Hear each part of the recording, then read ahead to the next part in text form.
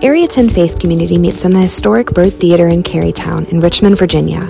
We worship together at 10 a.m. on Sunday mornings, both in person and online at youtube.com/area10church. Kid-friendly programming is also available at the same time just down the street at 2810 at Community Gathering Place.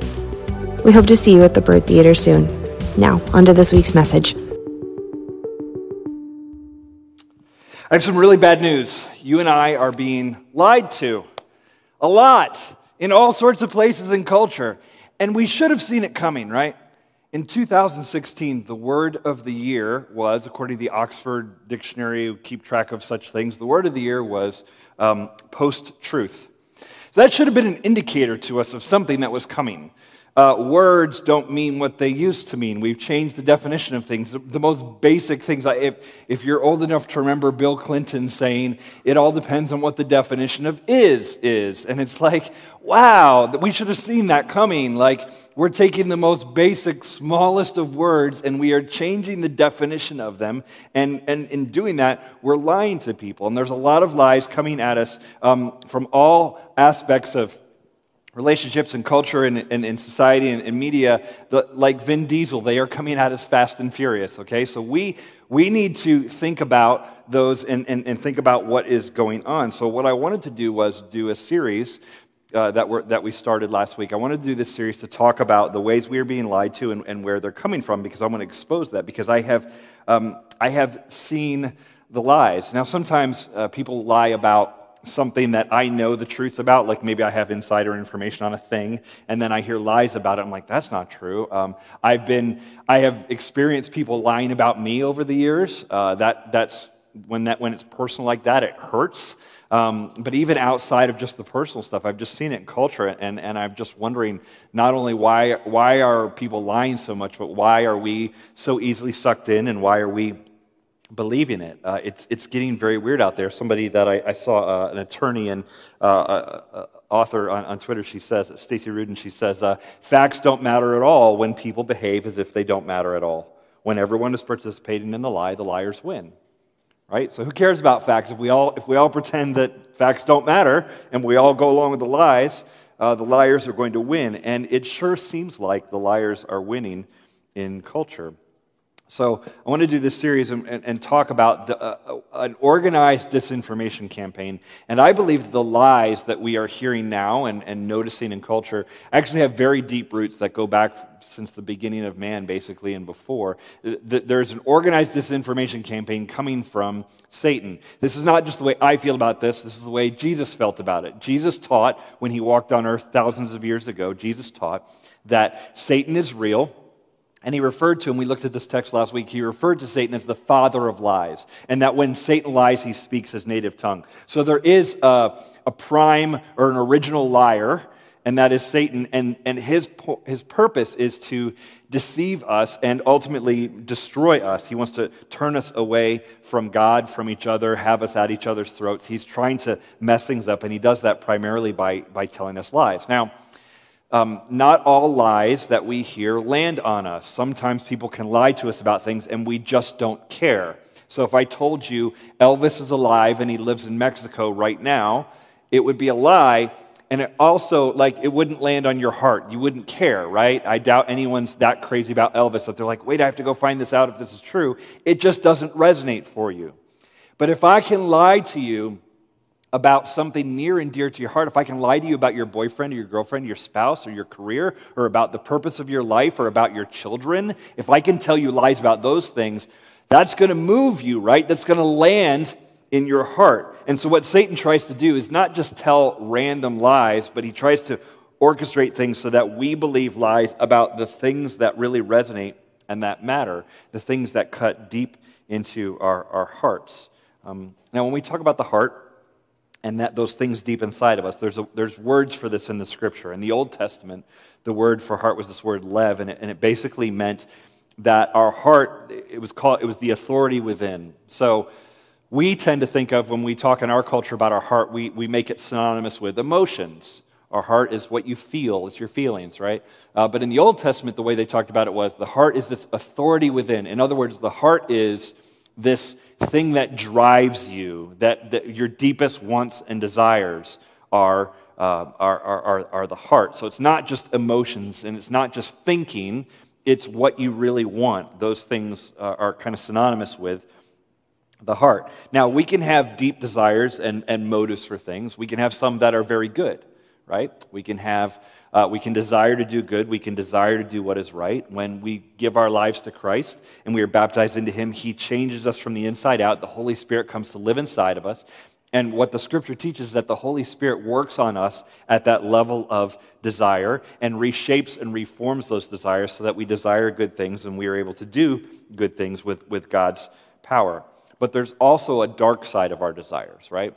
There's that we want bad things, that we want to do things that will hurt us in some way or hurt others. And there's a word for that in the New Testament, and it's a Greek word. I want to put it up on the screen.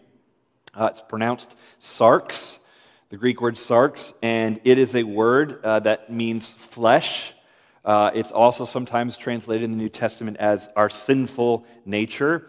It is that dark side of us that desires to do wrong. Now, the idea of the sinful nature, the flesh, or this dark side, this shows up all over culture in all sorts of ways. If you go look at biology textbooks, it would refer to that as something like our animal instincts, right? This primal desires that we have to whatever, eat or procreate or whatever it is. We have these desires in us. There's a biological answer for this, like why we try to seek self-gratification. Oh, it's this desire in us. But all sorts of other people in all sorts of other fields have talked about this dualistic side to us, that we desire good and evil, and there's this dark side to us. The Buddha said, in days gone by, this mind of mine used to stray to whatever selfish desire or lust or pleasure would lead it. He's talking about what we would call the flesh, these desires that we have that can go very dark. Plato, in the ancient world, Plato said that basically described people as within them they have two horses that are tied together. One horse desires honesty and virtue and goodness, and the other horse, he says, chases. How did he put it? He said it chases wild boasts and indecency. So these two horses that are within us. The ancient rabbis used to say that people had two souls within them. They had a divine soul, and then they had this other sort of animalistic or animal kind of soul. It's that same idea. It's Thoreau who wrote, you probably familiar with Thoreau, wrote Walden. This is what he said: we are conscious of an animal in us. It is reptile and sensual and perhaps cannot be whole explained.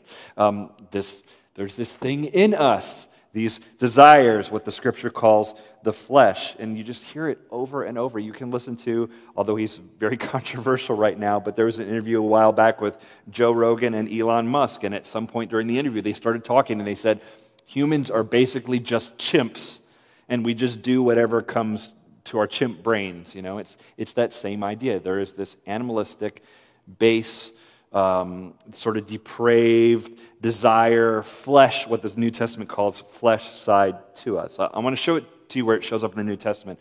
The Apostle Paul writes a letter to the church in Ephesus, and in the second chapter, listen to how he describes the condition of humanity. And I think this kind of gets at the whole disinformation campaign in just a little couple verses. In Ephesians chapter 2, verse 1, he says this: "And you were dead in the trespasses and sins in which you once walked, following the course of this world, following the prince of the power of the air, the spirit that is now at work in the sons of disobedience, among whom we all once lived in the passions of our sarx, of our flesh, carrying out the desires of the body and the mind, and were by nature children of wrath like the rest of mankind." So he's talking about this system that happens in the world, and that at one point all of us were doing this. We're following the prince of the power of the air. What is the prince of the power of the air? This is not like the last airbender. This is, he's talking about Satan here, is ruler over the world, or one who has influence over the world. And he says he's deceiving our flesh. So he's telling lies that resonate with our flesh, with our sinful desire that's inside of us. And so if I'm going to put the whole system together, the way it works is Satan tells lies. Those lies connect to our flesh, or they resonate with us in some way. They resonate with these passions, desires that we have in us. And then eventually what happens, which we'll get to later, eventually what happens is that we end up creating a whole system, which the scripture calls the world. We create a system to feed those desires and to live according to those lies. So that's the process. Satan lies, connects with our flesh, and then we create corrupt and broken systems. Let me give you an example of that real practical in the modern day. If we take something like sex, and since it's Valentine's Day and heart and passion and love and all these things, great time to talk about it. Let's talk about it. When you take something like sex, the intent of it is to bond people together at a very deep soul level of a giving and receiving of love in a very passionate way between two people within the covenant and context of being married, with the commitment and the shelter and the safety around marriage. That's the idea for sex, is to bond people. Satan comes along with the lie and says, hey, you don't have to do this within marriage. This would be great for any consenting adults. Just go for it. Enjoy yourself because you will like it, and this is a great thing. That lie lands on us because it connects to our flesh. We go, oh, I do kind of like pleasure, and this is a pleasurable thing, and there's a dopamine hit, and there's all these things. Therefore, that lands. I kind of want to believe that's true. And then what humanity has done is we create systems around that. We create systems for exploitation of that. We create systems that say, this is pleasurable, I should have it outside the context of marriage, and I want to create all sorts of systems to provide that for as many people as possible, and that is how we get to the world that we are in today.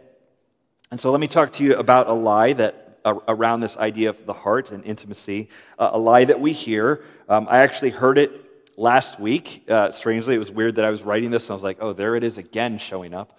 And this is a statement you might hear in culture that'll pop up every now and then, but it is a lie from Satan, and it's aimed at our heart. And it says this: the heart wants what it wants. The heart wants what it wants. Right? Now, when we say that, we are trying to give explanation or justification for something that we did, or something that's going on, and we don't have a good reason for it. We can't quite explain it, so we just say the heart wants what it wants. If you trace back to where this phrase came from, there's good evidence that it actually came from Woody Allen. So Woody Allen is the filmmaker, writer, and if you remember this, if you were around for this, in the late 80s, early 90s, Woody Allen was dating this model actress, Mia Farrow, and they had a relationship. And Mia Farrow, in her previous relationship, had adopted 2 kids from Vietnam, and she had adopted a 7-year-old girl from South Korea named Soon Yi. She got together with Woody Allen. He and Mia got together. They were sort of this Hollywood couple out and about and doing their thing. They eventually had biological children of their own. They adopted more children, and it was this big kind of blended family of Woody and Mia. But eventually, the relationship started to deteriorate, and they weren't getting along. And it sort of ended when Mia found a picture of Soon Yi, her adopted daughter, in the nude on Woody Allen's mantle. And it was discovered at that point that he had been having a sexual relationship with Soon Yi. And at that point, Woody Allen was 56 and she was 21. So even if you are the most sort of libertarian or let people do whatever they want kind of thing, and kind of love the New York Times polyamory articles, and you're kind of doing the whole thing, even if you're that, this is a little out of bounds. This is an adopted stepdad who's way older than this adopted stepdaughter, situation. Like, this is pretty wild. And so Woody Allen was confronted about it, or he did an interview with Time Magazine about it, and Walter Isaacson, the interviewer, asked him, what do you think, what do you think about this? And he was looking for Woody to give some sort of remorse or some sort of moral, okay, maybe I shouldn't have done that kind of thing. And he said, why did you do this? And Woody's response was, the heart wants what it wants.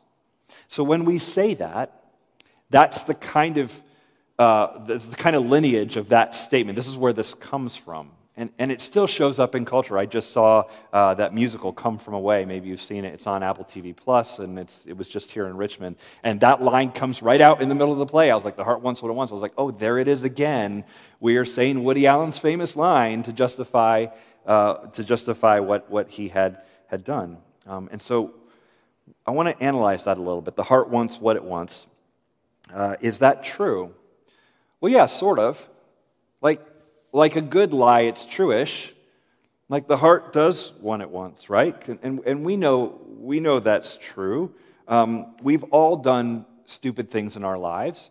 And the chances are, if you've done something really stupid, you did it because your heart was involved, right? You were following your heart, and so that statement seems to be true.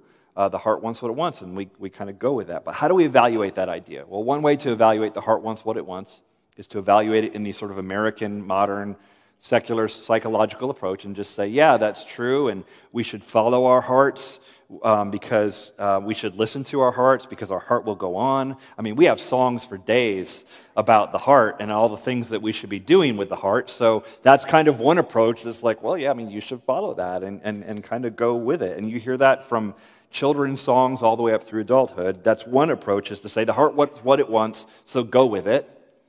An opposite approach might be a Buddhist approach. A Buddhist approach would say that most of your suffering and pain and struggle in the world is because you want things. So because the heart desires, that is the thing. Your heart's desire is the thing that will cause you suffering. So if you want to be free of suffering, you need to rid yourself of all desire or deny the desire.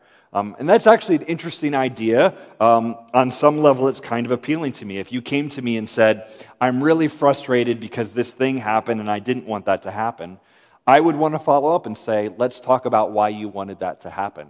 Not just the thing itself, but let's talk about your desires. Let's engage that and talk about it. So I actually think that's pretty interesting and appealing, this idea that denial of desire and denial of what our heart wants would be a thing to ascribe to or aspire to.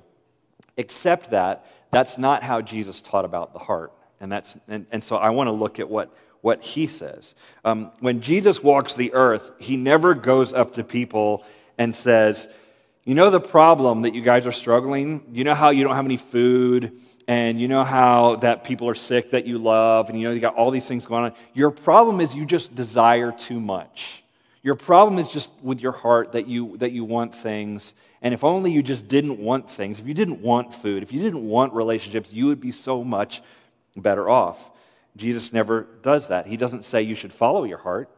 He doesn't say you should ignore your heart. He actually teaches us to engage our hearts, and he goes to work engaging the hearts of people around him and reshaping those hearts. You see, Jesus was Jewish, so he had a background that was rich in the Old Testament teaching of the Old Testament writers and the prophets and all the people who had come before. And he knows that Jeremiah says this, Jeremiah chapter 17 in the Old Testament, he said it this way, the heart is deceitful above all things and desperately sick. Who can understand it? That's interesting, right? Woody Allen's all, the heart wants what it wants. And Jeremiah would be like, yeah, but your heart sucks. Let's just be honest. Sure, it wants what it wants. Do you want to follow that sick fool? It is deceitful. It is lying to you. That's what the heart does, is what the Scripture tells us. And if you follow it, it will ruin you. You know this. Go back to the top 10 dumbest decisions you've ever made in your life, right? Your greatest hits of stupidity. We all have it. I'm not judging you. You figure it out. Go think about it. I did this. That was a bad idea. I went there. That was a bad idea. Dated her. That was a terrible idea. Dated him. He was awful. I got involved in this situation. That was bad. I took that job. That was bad. I moved to that city. Go back to all of them. What is the common denominator? You were doing what you wanted to do, right? Your heart was in it in some way. And some of them are decisions that were like, I know I shouldn't do this, but I really want to. And that's what you did. You've done that. I've done that. No judge. I'm not saying you're terrible or whatever. We've all done this. There's a good chance that if you go back and look, that when you drove over a cliff, it was your heart that was driving the bus that took you over, right? The heart was in the driver's seat. We know how this works. So when Satan comes along and says, the heart wants what it wants, it's trying to justify bad behavior. That's how that phrase is used. Oh, you did something stupid. Well, it's okay because the heart wants what it wants.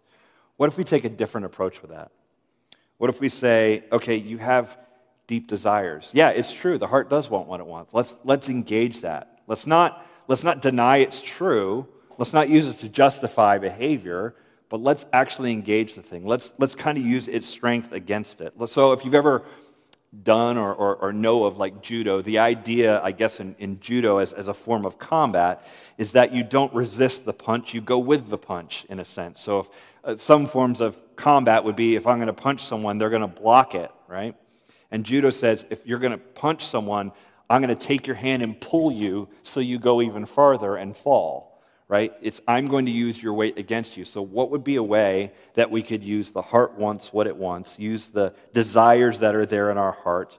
How could we use those desires against those desires in a sense?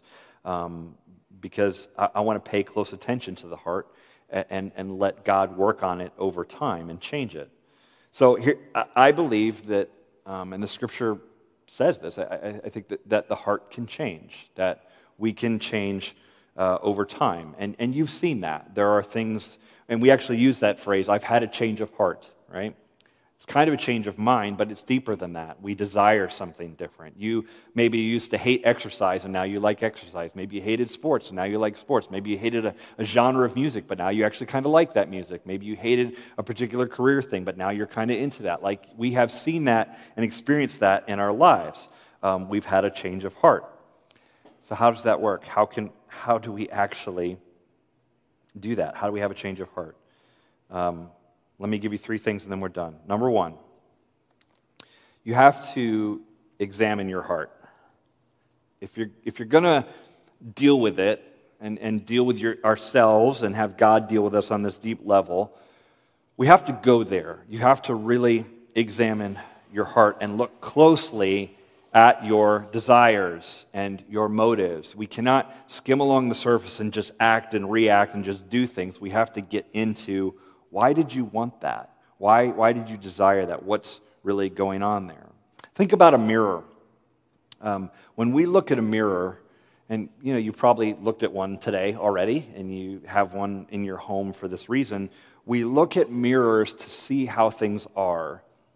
A mirror will not tell you anything about how you should be. It will tell you really it just reflects reality in the moment. And a mirror does not judge. So if you look at the mirror and your hair is out of place, the mirror's not going to tell you that. It's not going to say, like, you look terrible. Now, you may interpret the story you might tell about what you see in the mirror is, I look terrible. Or you might say, like, that isn't where it should be. I need to fix my hair. But the mirror doesn't actually tell you that. It just reflects what is, without judgment.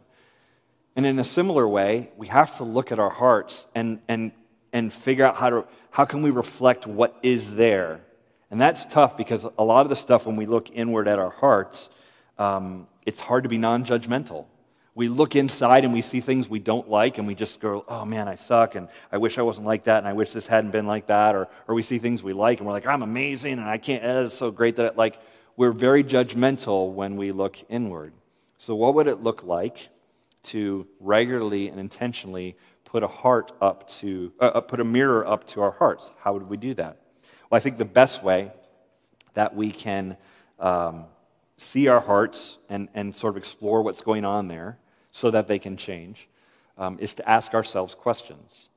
This is what Jesus did. This is why when Jesus was so often asked a question, he responded with a question. Not because he's doing the teacher thing of like, hey, what's the answer to number 4? And the teacher's like, well, what do you think is the answer to number 4? And it's like, I don't know, that's why I'm asking you. And like, he's not doing that thing.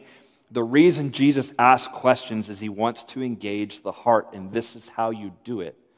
You have to go into your own motives, because what people want to do is just give me the answer. If it's just on the test, tell me what the thing is, I'll check the box and then I'm done. And you will continue, when we do that, you'll continue to skate across the surface of your motives.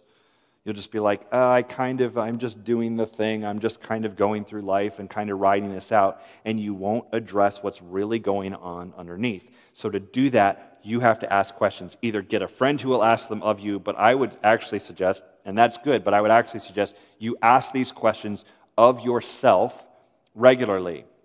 Now, there's a bunch.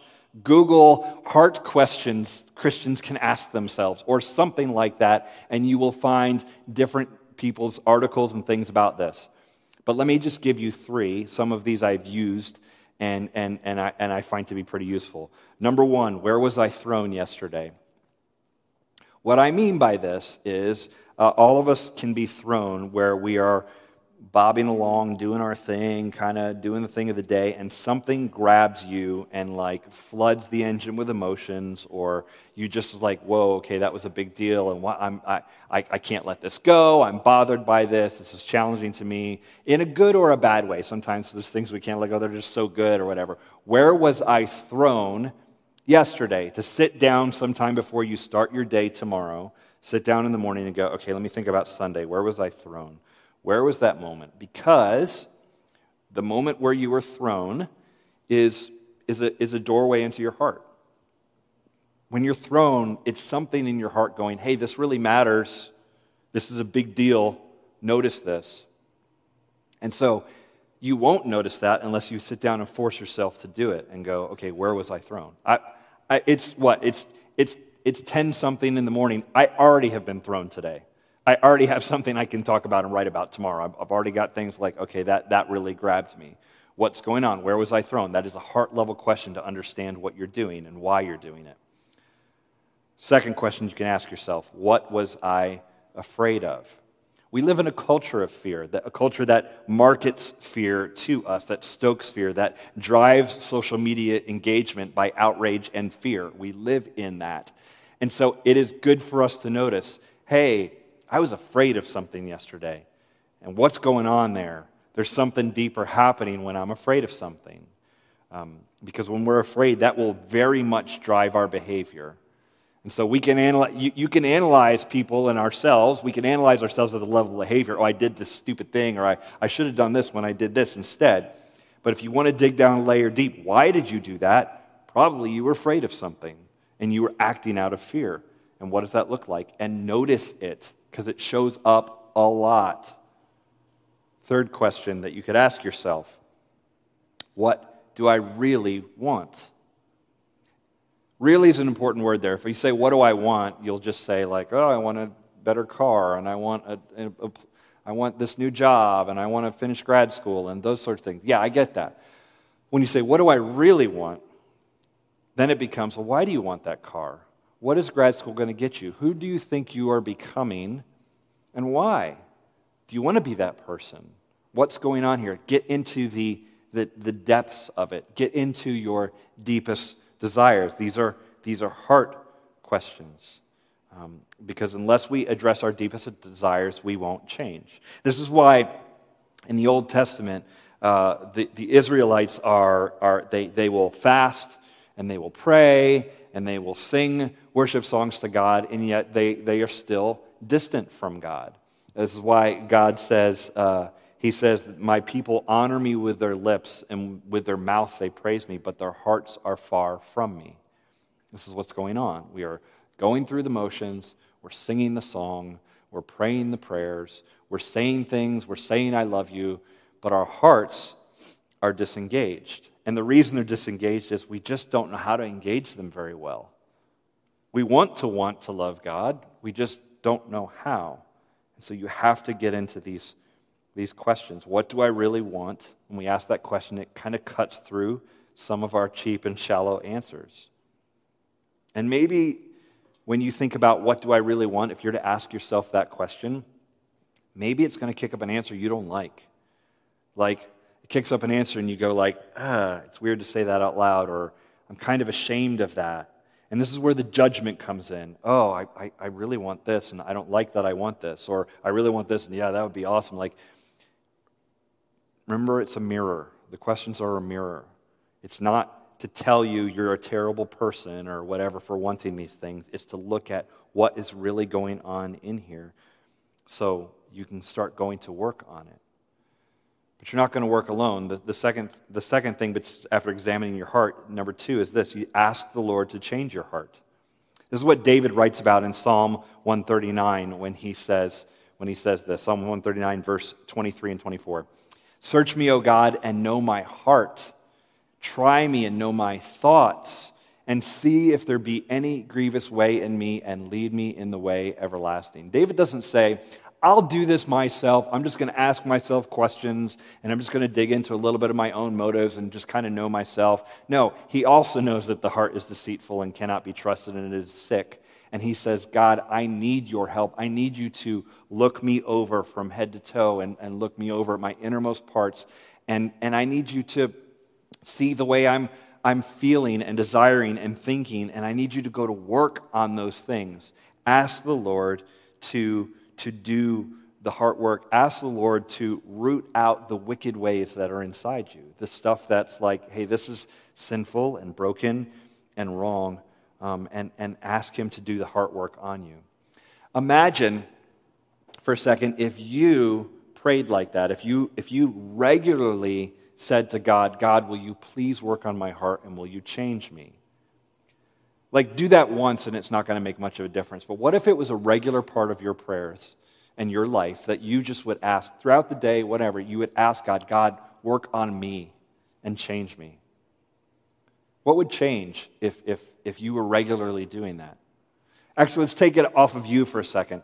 What if your spouse or boyfriend or girlfriend or best friend or your boss or your child, what if any of those people in your life were regularly saying, God, search me, know my ways, know my heart, my thoughts, and change me?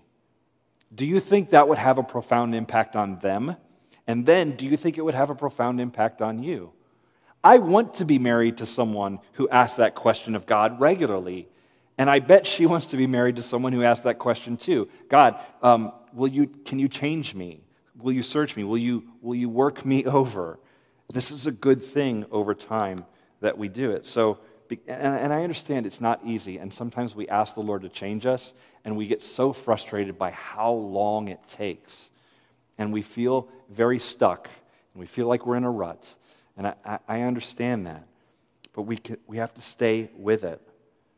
And we have to ask him over and over and watch the heart transformation, which is really usually a pretty slow process. And then we're supposed to do our part here as well. Examine your heart, ask the Lord to change your heart, and then finally, this, marinate your heart in the truth. Marinate your heart in truth. I chose my words carefully here because I think marinate's an interesting word. So I do a lot of cooking in our house, and I've tried to learn recipes over the years that people like. And one thing you find out is that when you marinate chicken or steak, it eventually sort of takes on the flavor of the things you marinate in. And this is especially true if you marinate it for 24 hours, 48 hours, whatever. The meat takes on the flavor of that marinade. So it's important that you get the marinade right because the whole meal or a large part of that meal is going to taste like that. And I think that's a great idea. The constant exposure and sort of being drenched in the thing eventually seeps into the thing and totally affects the way it tastes and your experience of it. And while that's true of food, I think it's true of our hearts and our minds too. What we marinate our hearts and minds in will eventually affect our hearts and minds and our desires. If you marinate your heart and mind in porn and Netflix, it will change your desires over time. It changes your desires to drive towards those things, and you will want them, and you will crave them, and you will long for them. That changes you. But if you will marinate your heart and mind in good things, if you will, if you were to look at brain function, pornography changes the neural pathways in the brain. Like it literally changes your brain chemistry. You know what also changes your brain chemistry? Prayer. It can do that as well. It can change things and activate things in your brain in a different way. And so what would it look like to marinate your brain and your heart in good things, in prayer, in Scripture, in reading the truth, in being in community with other believers and other people who are going to walk with you? It's a powerful thing, and over time it won't just change your thinking, it will actually change your heart. Last week I mentioned that Jesus said he would set us free, and that he offers freedom if we will cling to him. And I really believe that, and I think it's not just freedom for your mind, it's also freedom for your heart. So, this is the way. This is the way to walk in the midst of the disinformation campaign around us. The lies will continue to come, and you will hear. I had someone last week send me a screenshot of the lie we talked about last week. They saw it in a different context show up in culture and something else. And you'll probably hear some version of "the heart wants what it wants." Listen closely to the lyrics of maybe Frozen or something like that. It's all out there. Listen for it and be aware, and rather than just embrace it, engage it and go, okay, what do I really want in my heart? And then ask the Lord to change your heart, and then marinate your heart in good things. Let's pray. God, thank you for the deep desires of the heart and will that separate us from all creatures on earth, that we are the people who can fully engage in a very deep way. God, our deep desires and longings are real, and they're not just animal instincts, but there's something deeper there. We long for soul connection and depth of relationship with you and with others. God, help us to get there, to not hate our hearts, to not disdain our desires, but to challenge them, to allow you to reshape them towards what is good and what is right. Thank you, Lord, for this ongoing process of your Spirit at work in us.